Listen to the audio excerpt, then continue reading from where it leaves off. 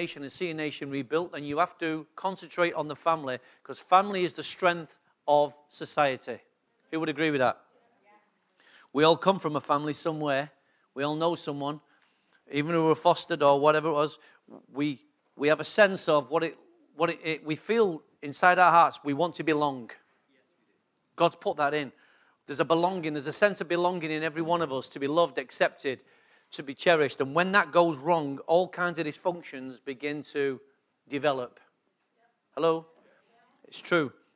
And that's why I think the work of fostering and orphanages and things like that is a fantastic work, because it gives those people looking for sense of belonging, identity and affirmation and all those things. It gives those things, it supplies those things to children in a measure. In a measure. But a measure is better than nothing. Amen? So in Psalm 105 verse 16, I want to read a scripture. We're talking about if families are going to be rebuilt, then we need to clearly identify who is the source and who is the supply of everything coming into the home. We look to governments. Governments can't be our source. Governments can't be our supply. But so many people in our nation look to our government to be their source and supply. They look for that check coming through every week or every month, whatever it is. They're looking for housing. They're looking for all kinds of benefits. And benefits are not wrong if they go to the right people for the right reason. But in our nation, we've got this massive confusion. People getting it that shouldn't, and those who are not, vice versa.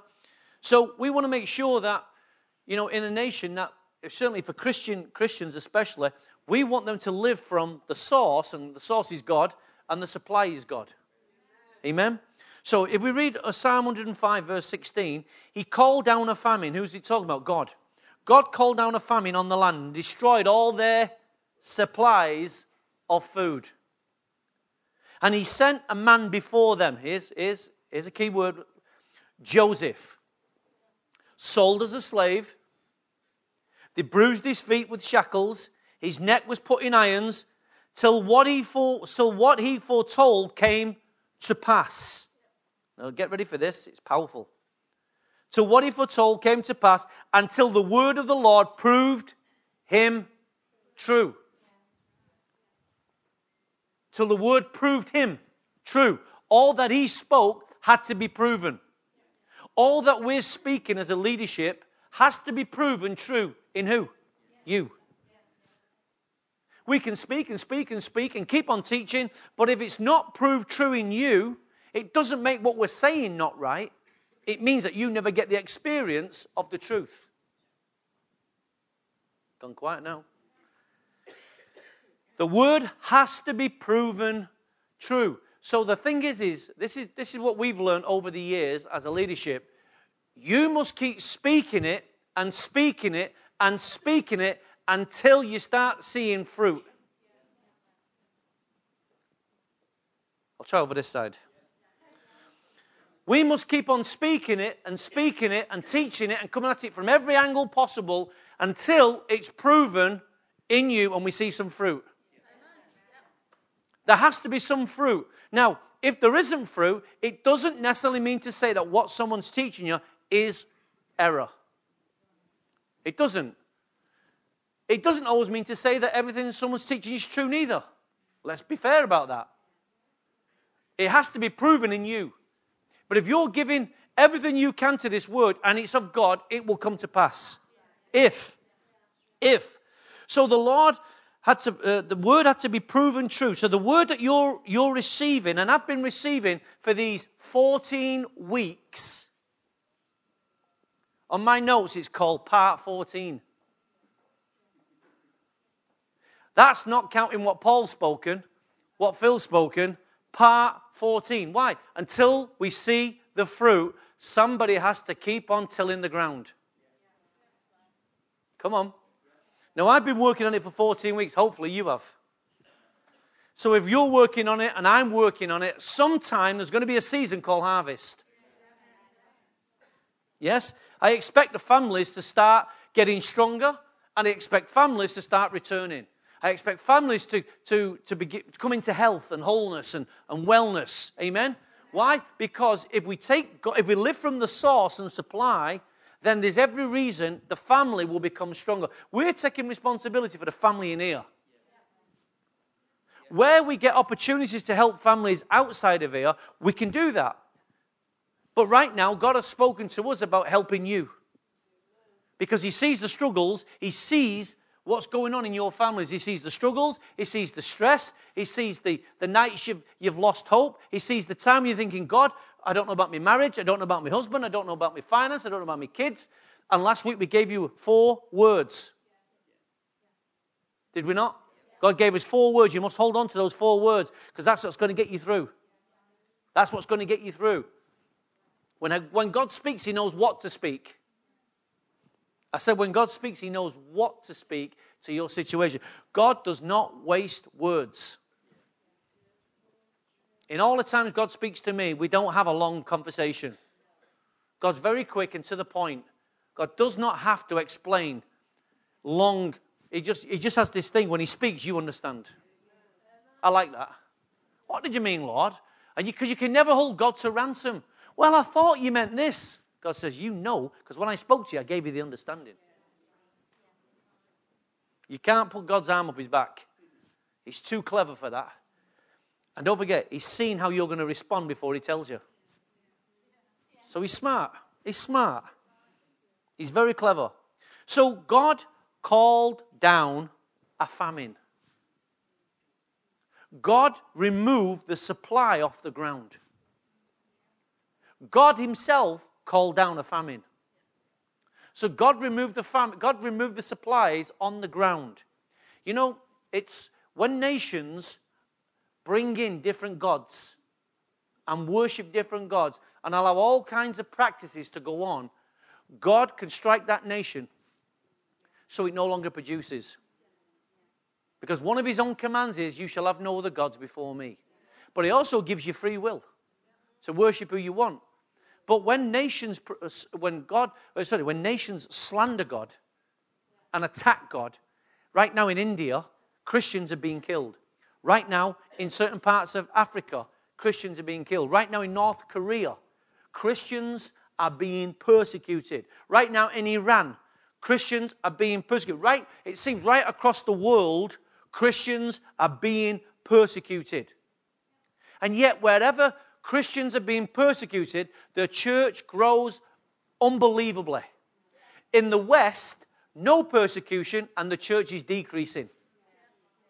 The church in the West is asleep, but the church all around the world, despite it not having music, not having what we've got this morning, despite that, the church is growing exponentially. Why? Because sometimes it takes, God knows what it needs, God knows what it takes in order to kickstart revival. And God knows what it takes in your life to kickstart a revival. That's why He says embrace trials, embrace hardships. Why? Because they produce something. So if it takes God to call a famine on your life, it just might be a good thing. I don't want it, but I just might need it. Yeah? So God sent His own word. He allowed His own servant to be put in prison. He allowed His own servant. He's allowed His own servants to be put in prison all around the world. He's allowed it. Wow. You want to be thank God that you're not one of those who's in prison.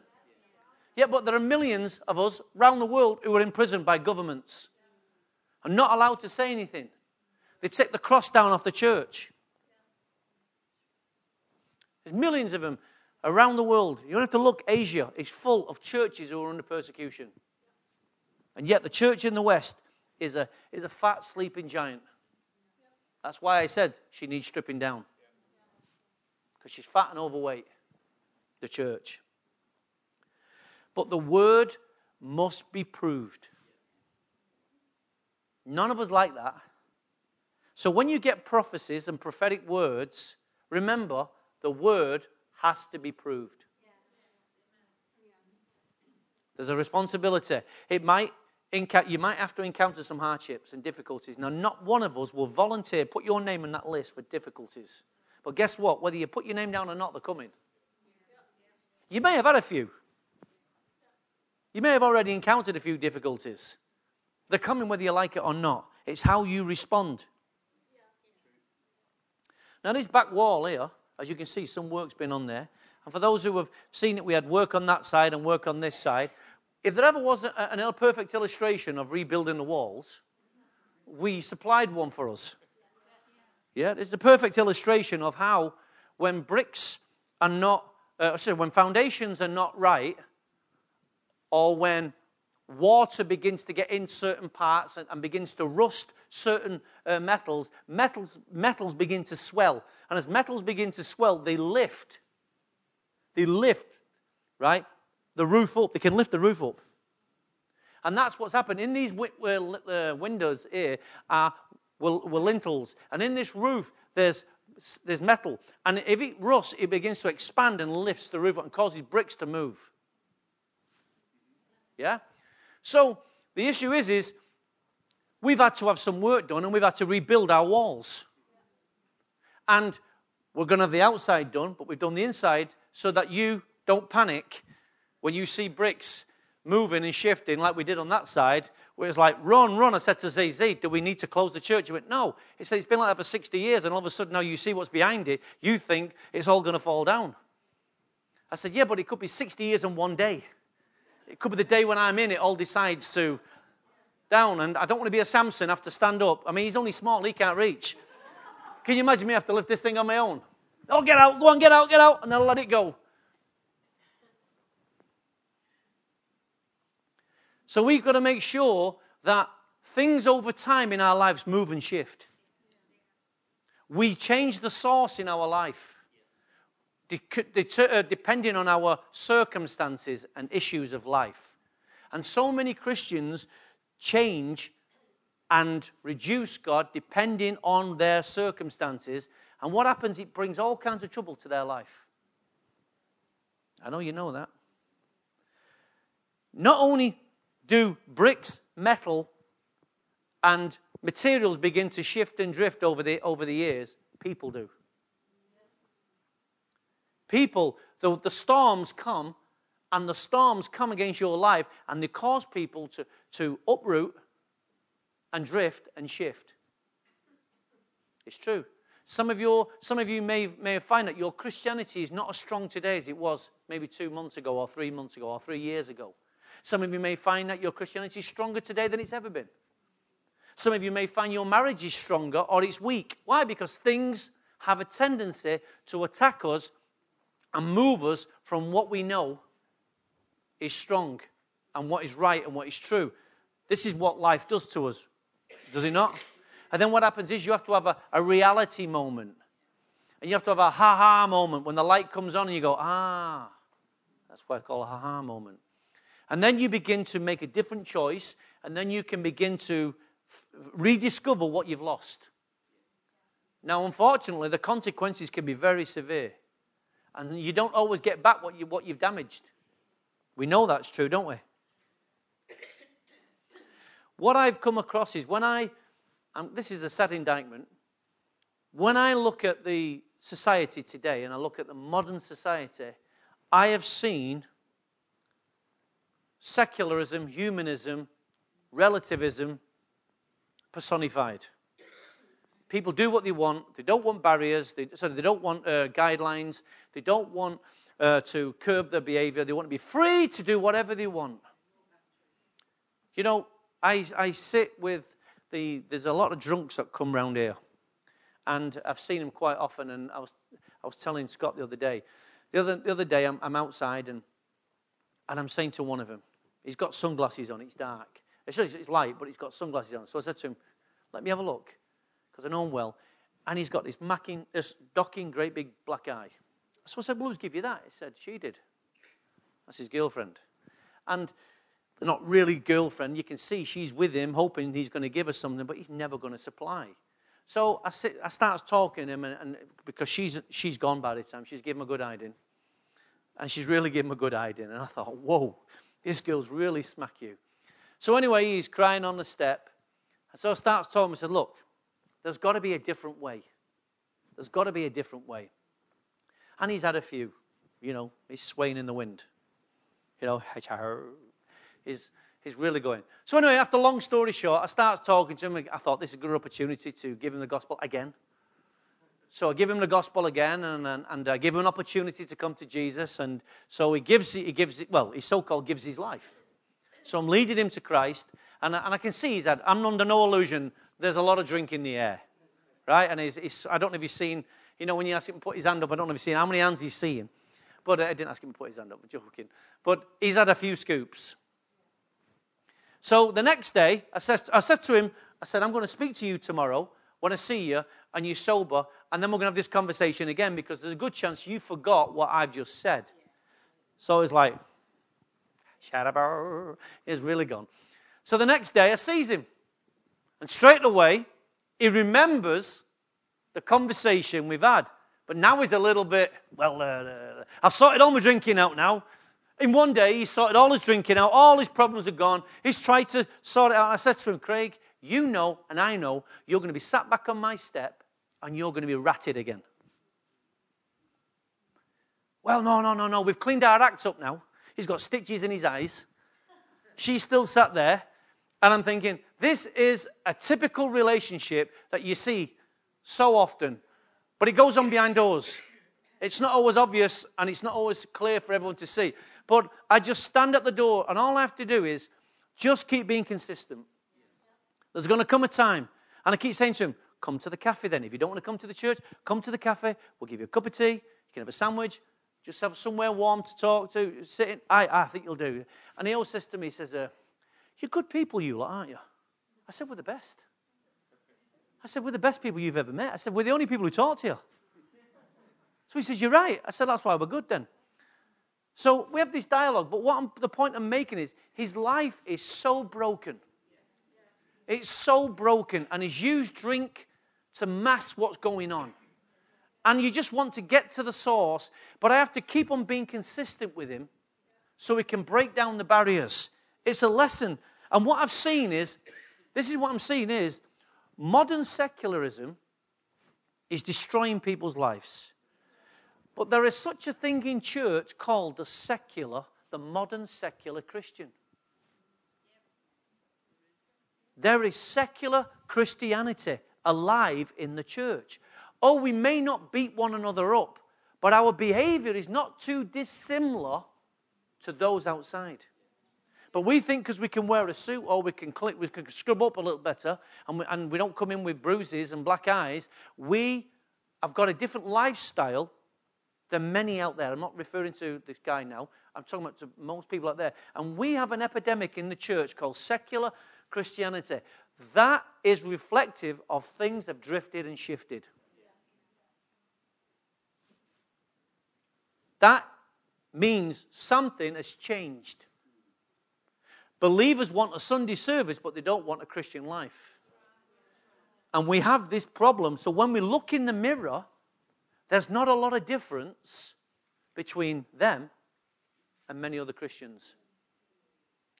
Why? Because they drink from the same supply and go to the same source. So when you drink from the same source and supply that the world does, you will look like the world. Stands to reason. Is it not true? And I think you say, well, not us. Well, hopefully it's not you.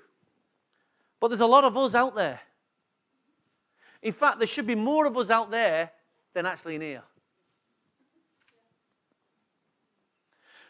Governments are reticent to acknowledge generations are shifting and drifting. So what they try and do is throw money at it. Throw resources at it. But the issue is generational. The issue is when our government take away certain principles that you and I were raised with. You take prayer out of school. You take, say for instance, you legalize certain marriage behaviors. If you bring that, is it any wonder people thinking there is no barriers now, we can do whatever we want, there's no law to stop us, to prevent us, then guess what? You're going to have the tide of trouble that comes with that. You're going to have a tide of trouble. It's going to create trouble for you, whether you realize it or not. And it may not affect you, but it's going to affect your children. This is what we're raising our children up in the midst. So when our kids go to primary school today, now they've got to accept everything. And it's difficult. The Christian voice is getting less and less and less in school. And it's alarming. And this will only erode that wall. This is the water that gets in and begins to swell and lifts everything. And begins to shift everything. These are the storms that come against us. And if we don't see this and recognize this, how are we going to build our family in the midst of all this change that's coming all around us? It comes back down to you and I must raise our family. Because there are forces far greater than you outside who are trying to do a job on your children. You've got to move the mountain. You've got to move the mountain. You have more influence in your children than your school should ever have. But up to a point, if you don't keep your influence in your child, your authority won't influence them anymore. Because there'll be other authority figures and they'll change their allegiance. You know, we've said it many times, a 15, 16-year-old, how do you ground a 16-year-old? It's your influence that keeps them. We've got to keep Now, D.A. Carson said this. It takes 3 generations to lose Christianity. 3. How many? 3 generations. The first generation, let's just say it's a proactive generation, they capture it.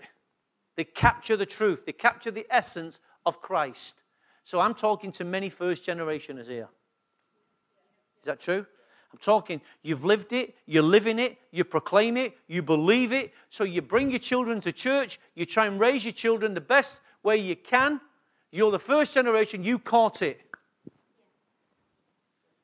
Are you a first generation? Are you sure?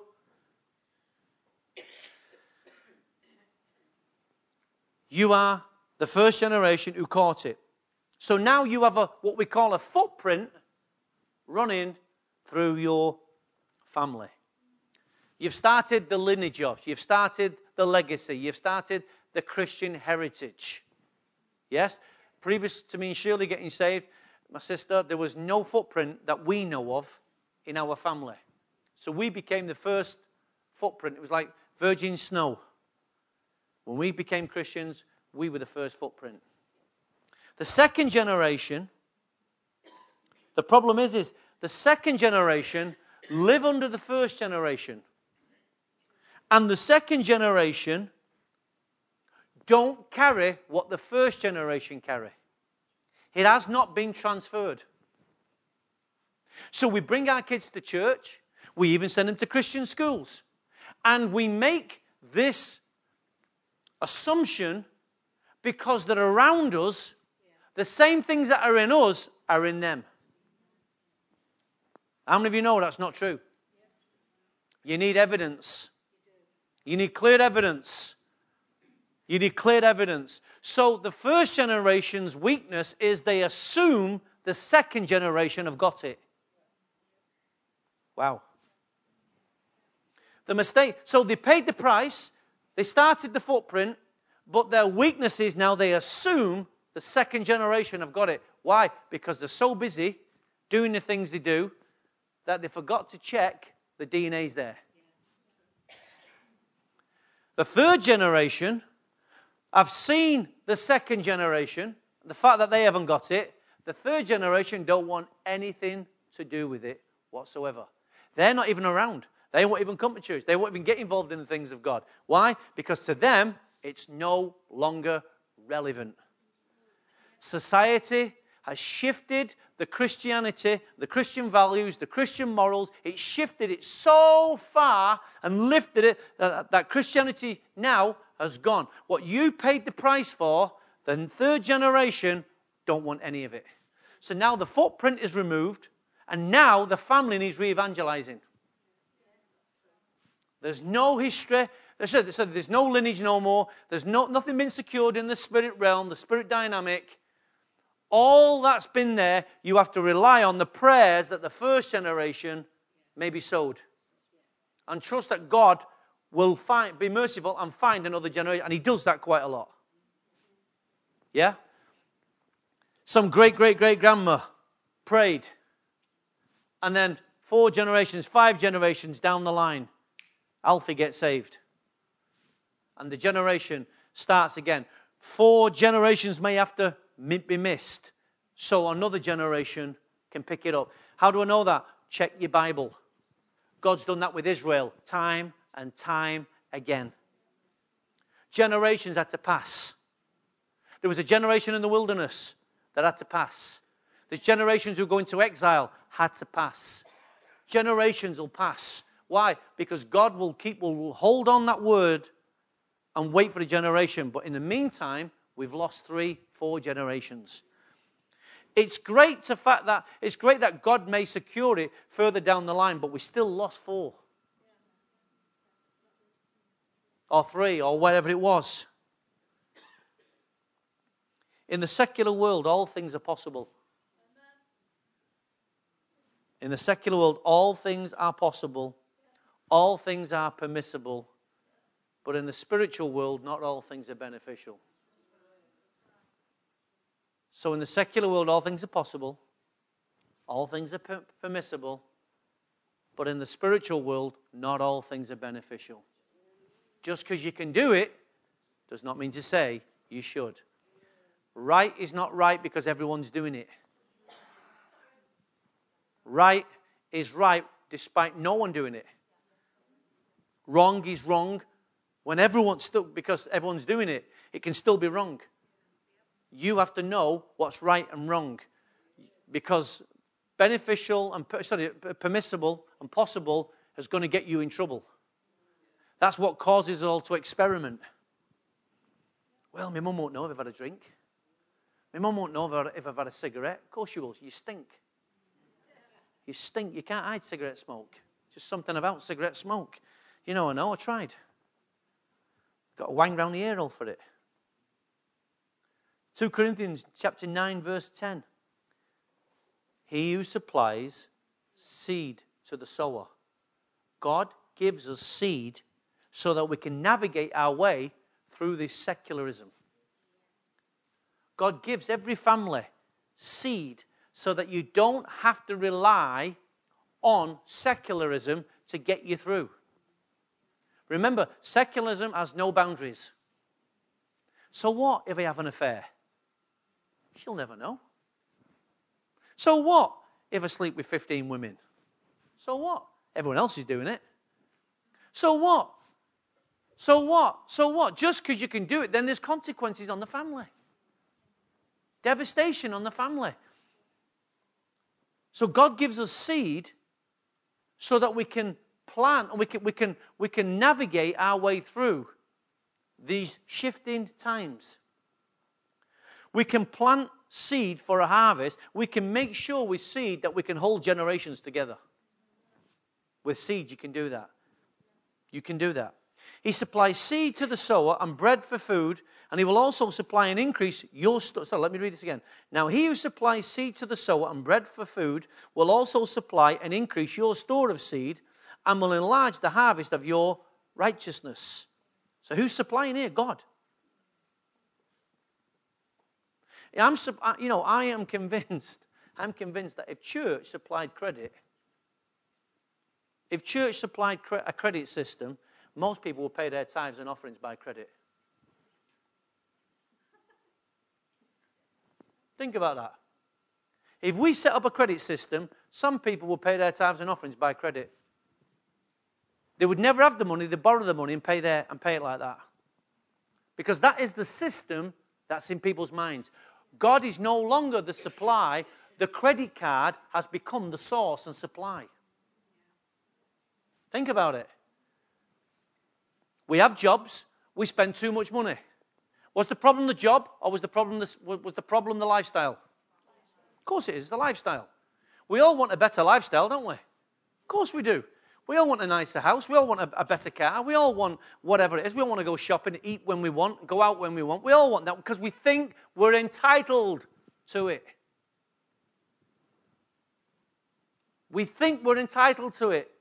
You think, well, I work, so I'm entitled. And if you work, you are entitled to some things. But how much you think you're entitled to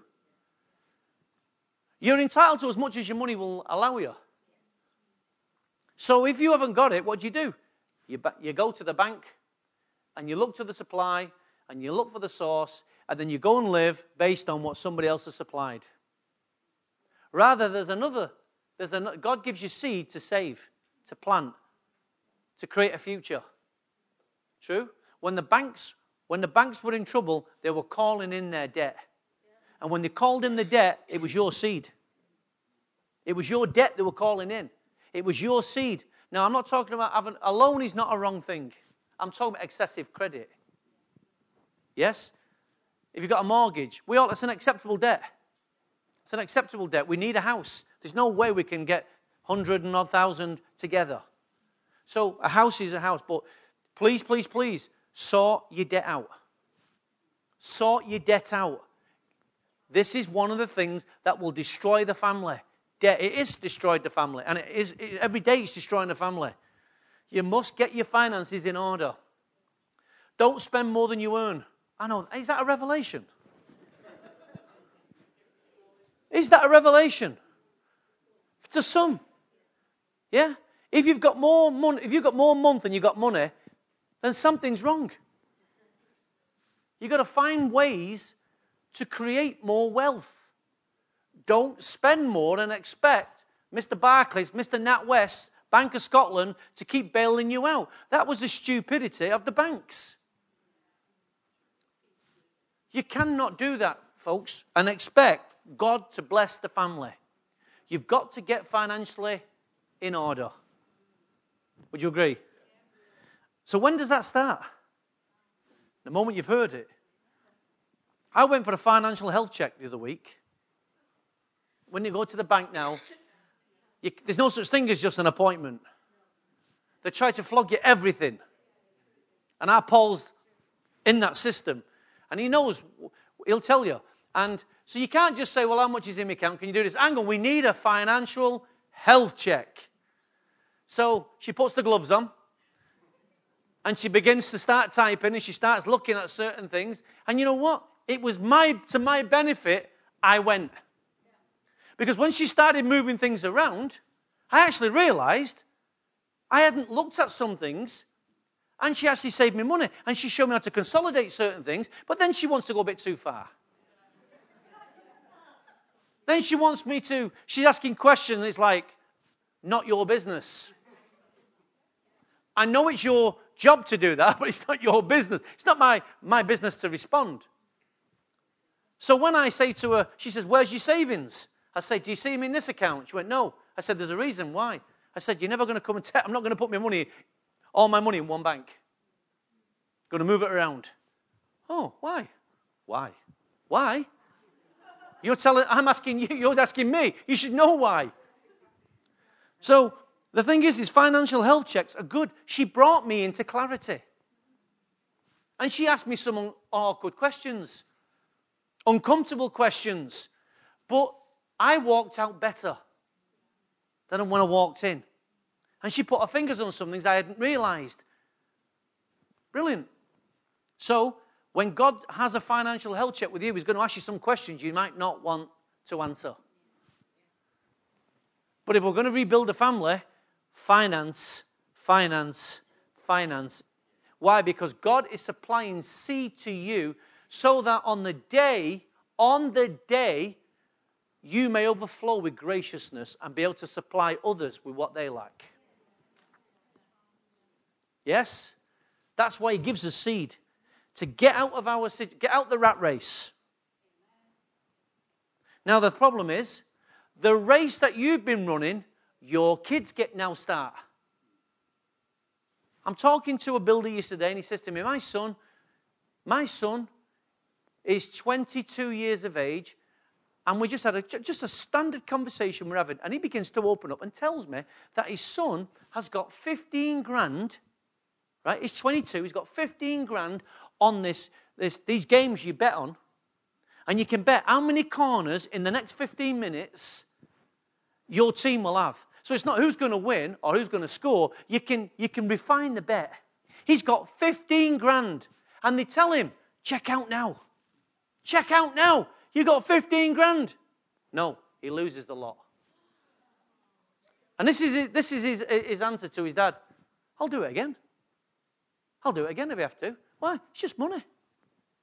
So then I finds out he's never paid his mum and dad a bean for living there.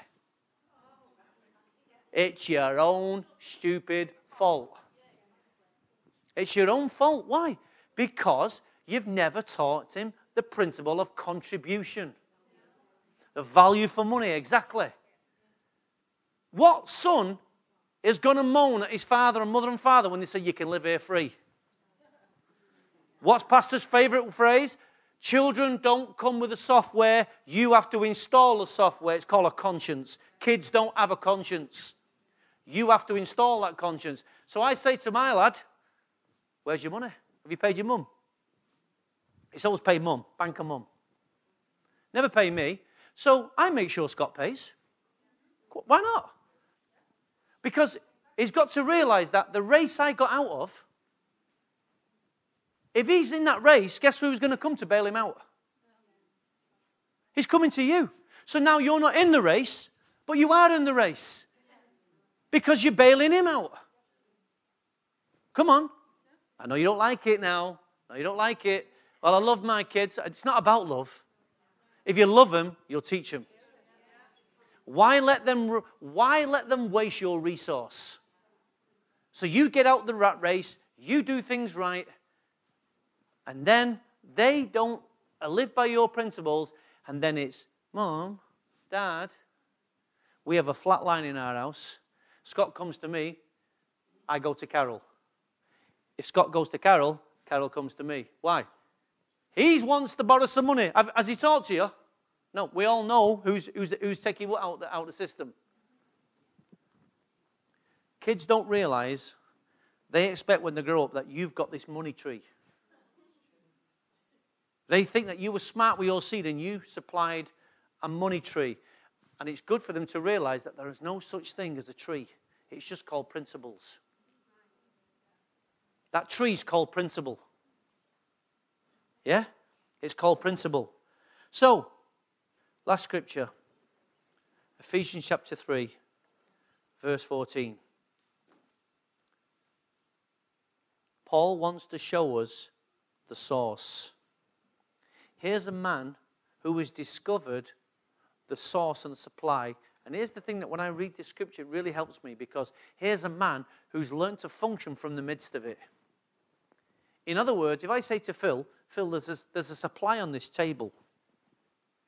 I think there's some food over here. It's only bread, but it's enough to refresh him. Right? But if I'm this side of the table, and I've created this bread, and I offer them this bread, I'm in the midst of the supply. I've created the supply for him, yeah? Where before, I said, I think there's some food over there. I'm unattached to it. I'm not attached to it. I'm distant. But when I'm in the midst of it, I've supplied it. I know its nutritional value. I know its worth. I know its value. And I'm more able to convince him it's good. Yes? Yeah. Because my own hands have prepared it. Do you understand what I'm saying? When Paul prays, he's praying from the midst of the supply. He's tasting it. And he's emphasizing it's so good. And then what he's trying to show you then is how to operate from in the midst of that. He's not trying to tell the church, I think God is a bit like this. He knows for himself that God is this God. Why? Because he's tasted it himself. Yes? So many speakers, so many pastors are trying to tell us things that they themselves have never experienced. And they say faith and all that kind of stuff. And most pastors will tell you about a God they know, they've heard about, and they've got information of. But how many guys actually can talk from the person they know? You must know the God that you serve, not know about him. It's not enough to know about him. But you know far more when I know someone. When I know someone, if you try and tell me some things about Phil and you've never met him, right, you're only going to go off rumors. But if I know him, I could turn and say, well, that's not the fellow I know. irrespective of the rumors or what you're saying. I may agree with some of the things, but there's going to be some of the things that you're going to be out of order. Why? Because you don't know him like I know him. And that's God. So many people on social media talking about a God they never know. They've got information on, but they don't walk with him. And here's Paul, he says, in Ephesians chapter 3, verse 14, for this reason I kneel before the Father. So he's actually dialogued before. There's a lot's gone on before that. And now he says, look, for this reason, this is why I kneel before him. From his whole family in heaven and on earth derives its name. So there's our origin. That's where we all come from. That's who we're all connected with. I know this God. I know him. And then he says this, so I pray out of his glorious riches. So he says, I know that when I pray, there's an abundance there because I'm in the midst of it and I've tasted it and I am tasting of it. I pray from the center of the provision. Can you see this? I'm not talking about a provision. I'm talking about I'm in the midst of it. I'm tasting it. It's doing my life good. So now I pray out of his glorious riches. Now he may strengthen you just like he strengthened me with power. But where does he ask for it to be strengthened? In your inner being. Not in your head. What is your inner being? It's your spirit. That's what Christ made alive when you became born again. Those who know about him only try and understand God in their head. If you've never had a revelation of who Jesus Christ is and you know him personally, I know Jesus not from my head, but from my spirit. Why? Because he confirms things to me in my spirit, not in my head. He lives in me by the Spirit. Where? In my spirit. So when Paul's praying that God will strengthen you, what is he asking to strengthen? Your spirit. So that you'll operate from that piece of software, not that. That's the hardware. Christ is the software. Amen? I pray out of his glorious riches he may strengthen you with power through his spirit in your inner being. So that Christ may dwell. In other words, so that you will make more room. So Christ can step in. So the fellowship can grow stronger. Your relationship with God goes deeper. That you may know Christ. That he may dwell in your hearts through faith. Not through knowledge. Through faith. And I pray that you be rooted and established. No shifting, no drifting, no being lifted up by the weather, the storms. He's saying, I don't want you to shift, I don't want you to drift. I want you to remain rooted and grounded by this power flowing in your inner spirit. If it's in your head, it can always change. But if it's in your spirit, you've laid hold of it. So I pray that being rooted and established in love may have power together with all the saints to grasp. Grasp what? How wide is God's love? How long is God's love? It just doesn't run the length of your lifetime. It runs from a time continuum from the day started to the day called finish. Not your day called start and not your day called finish. God's got love for the beginning and the end of his creation. Then he says, to know the depth of God. Because in God there's a depth. Secular Christianity has no depth. It's all about feeling. If I feel good, it must be good. Good is not spelt God. God is spelt capital G-O-D. Good is lowercase g with two O's and a D. It sounds similar, but it's not the same. So many people are looking for a good church. We need a God church, not a good church. If you find a God church, you'll get good. But if you find good, you won't always get God.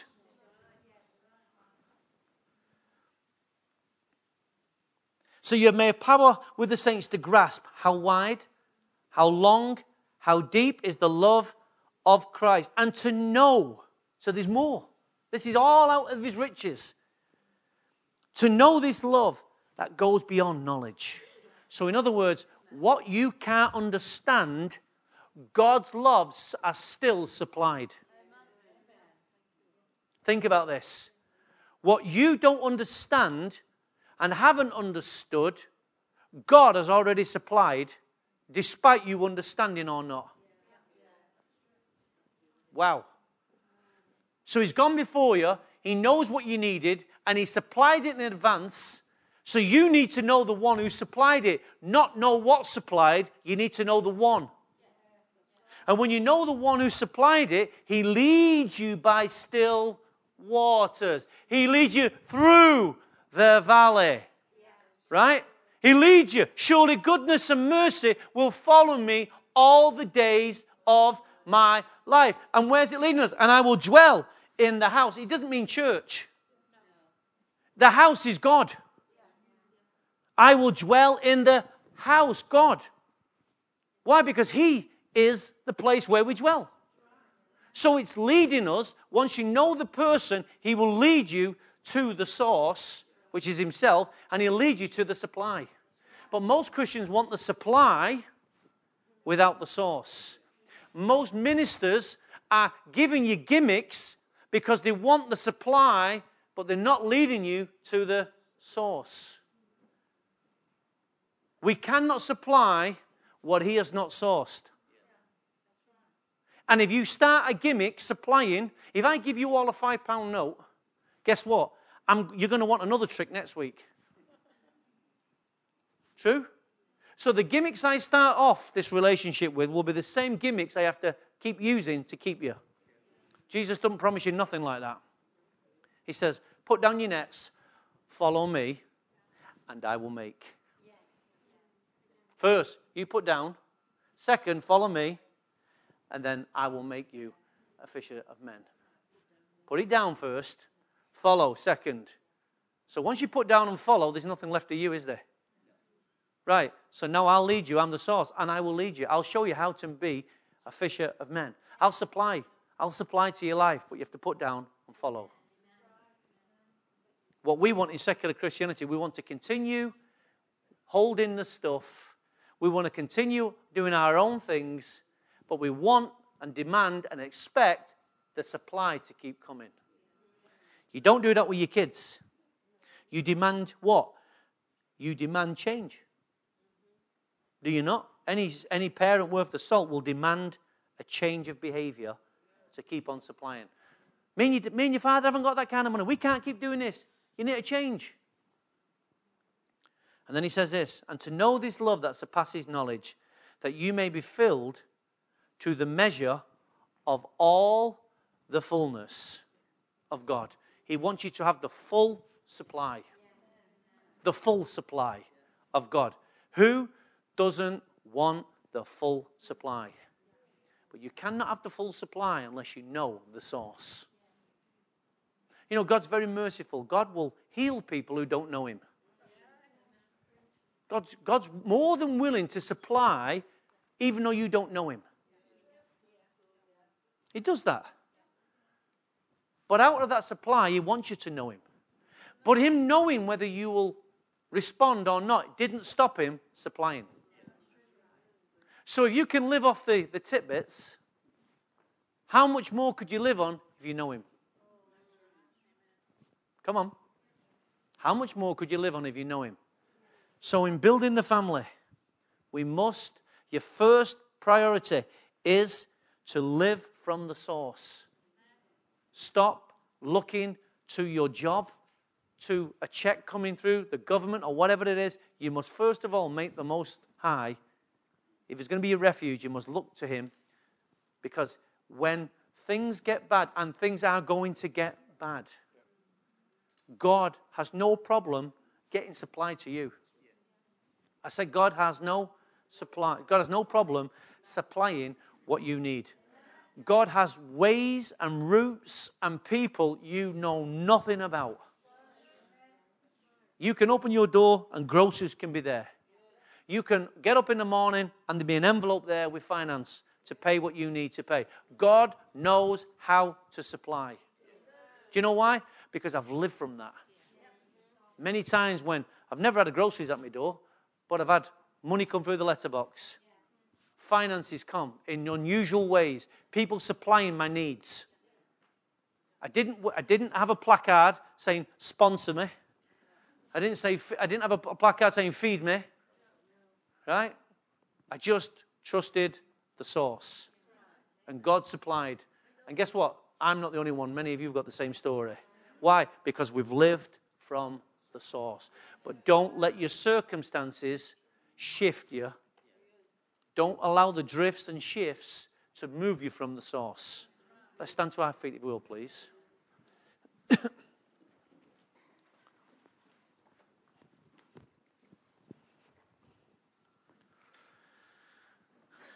If you don't know the source today, and you've only known about him, but you've allowed the shifts and drifts of life, circumstances, to move you, this morning's a great opportunity to come back and make God your supply and your source. If that's where you're at this morning, let's all raise our hands so no one's stands out. And I want you to pray this prayer. If this is you and you've been at that place or you're at that place, I want to start the next phase of your life off. Encourage you to start the next phase. It's called not trusting in yourself. Lean not on your own understanding, but in all your ways acknowledge and trust God. See, some trust in horses, some will trust in chariots. These are human things. But we trust in the name of our God. There is a company of people who choose not to live on the secular level, but they choose to lift their eyes and their head and walk in that way. Not just saying, well, yes, I know he's always with me. He's not always with you. The issue is, are you with him? It's amazing how many religious Christians say, I know he's always with me. Well, thank you for that, for giving us that information. God isn't with you. You're supposed to be with him. Put down your nets. Follow me, and I will make.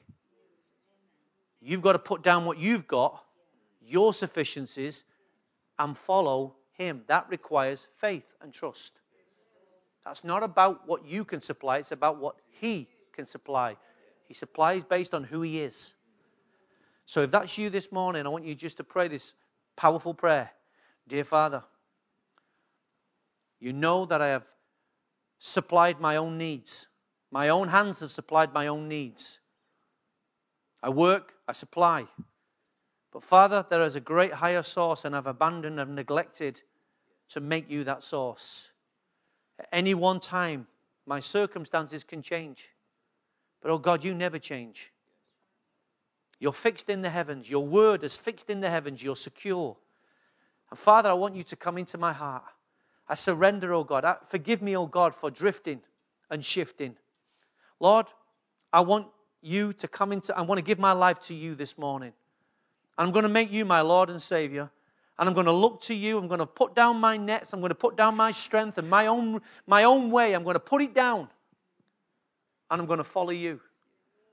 I'm going to trust you, oh God, to build my family, to build my life. I'm going to trust you, oh God. From now on, oh God, it's a new day. I thank you, oh God, that you've forgiven me. Lord, I'm asking you to lead me. Lead me and my family. Show us the way. Forgive us, oh God. Forgive us. Forgive me, oh God, for walking away and ignoring you.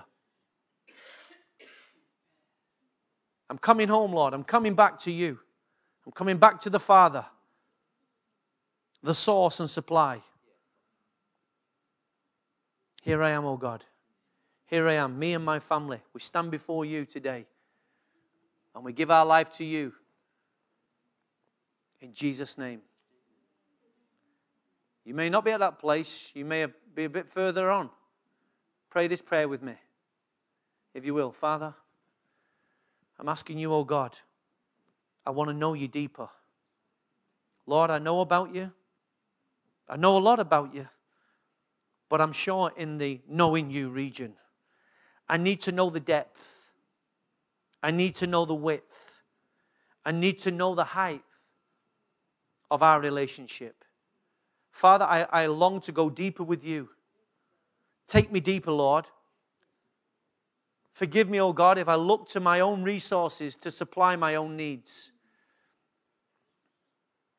And have my faith in those. It's not wrong to supply your own needs. It's wrong to trust in them.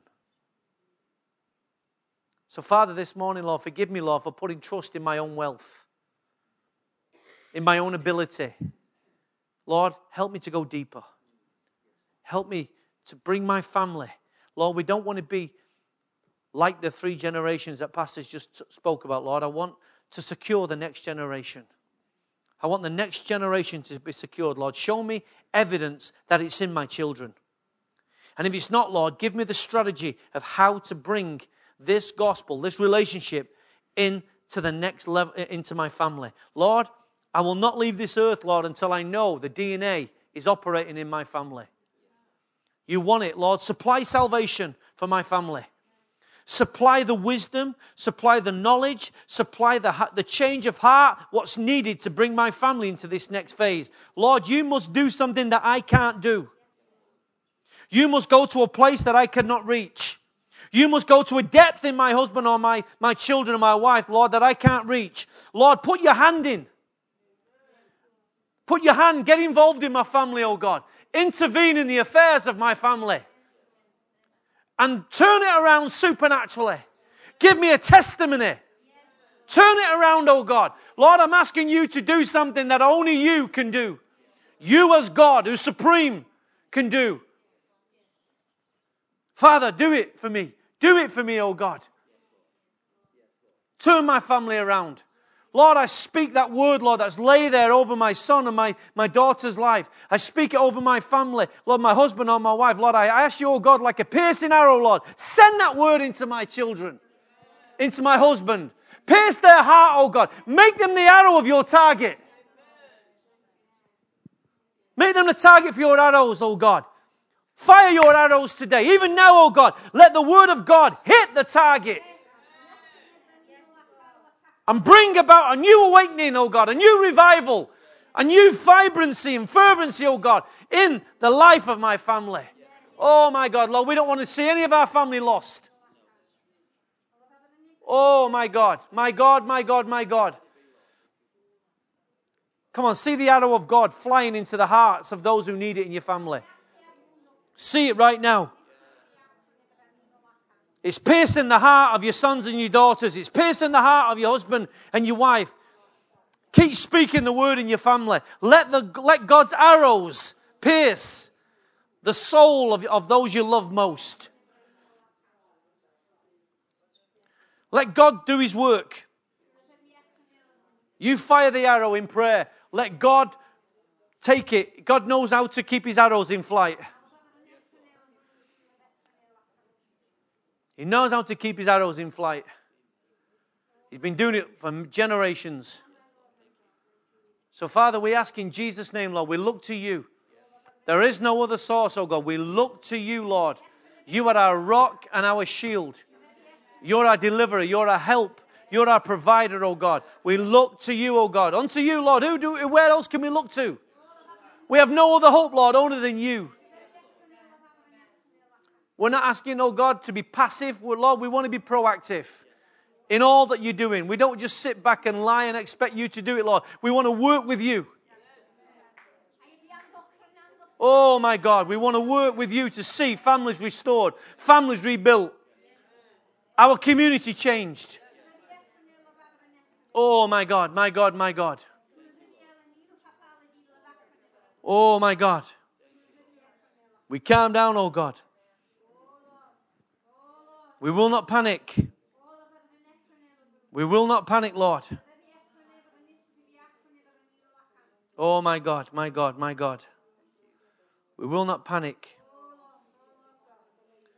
We will be careful. We will keep calm. We will not lose heart. We will not be afraid. I said we will calm down. We will be careful. We will keep calm. We refuse to be afraid. And we will not lose heart. Come on, church. We will be careful. We will keep calm. We refuse to be afraid. And we will not lose heart. I said, don't lose heart. Don't be afraid. Irrespective of how dark it is, don't be afraid. Keep calm. Don't lose heart. God is working on our behalf.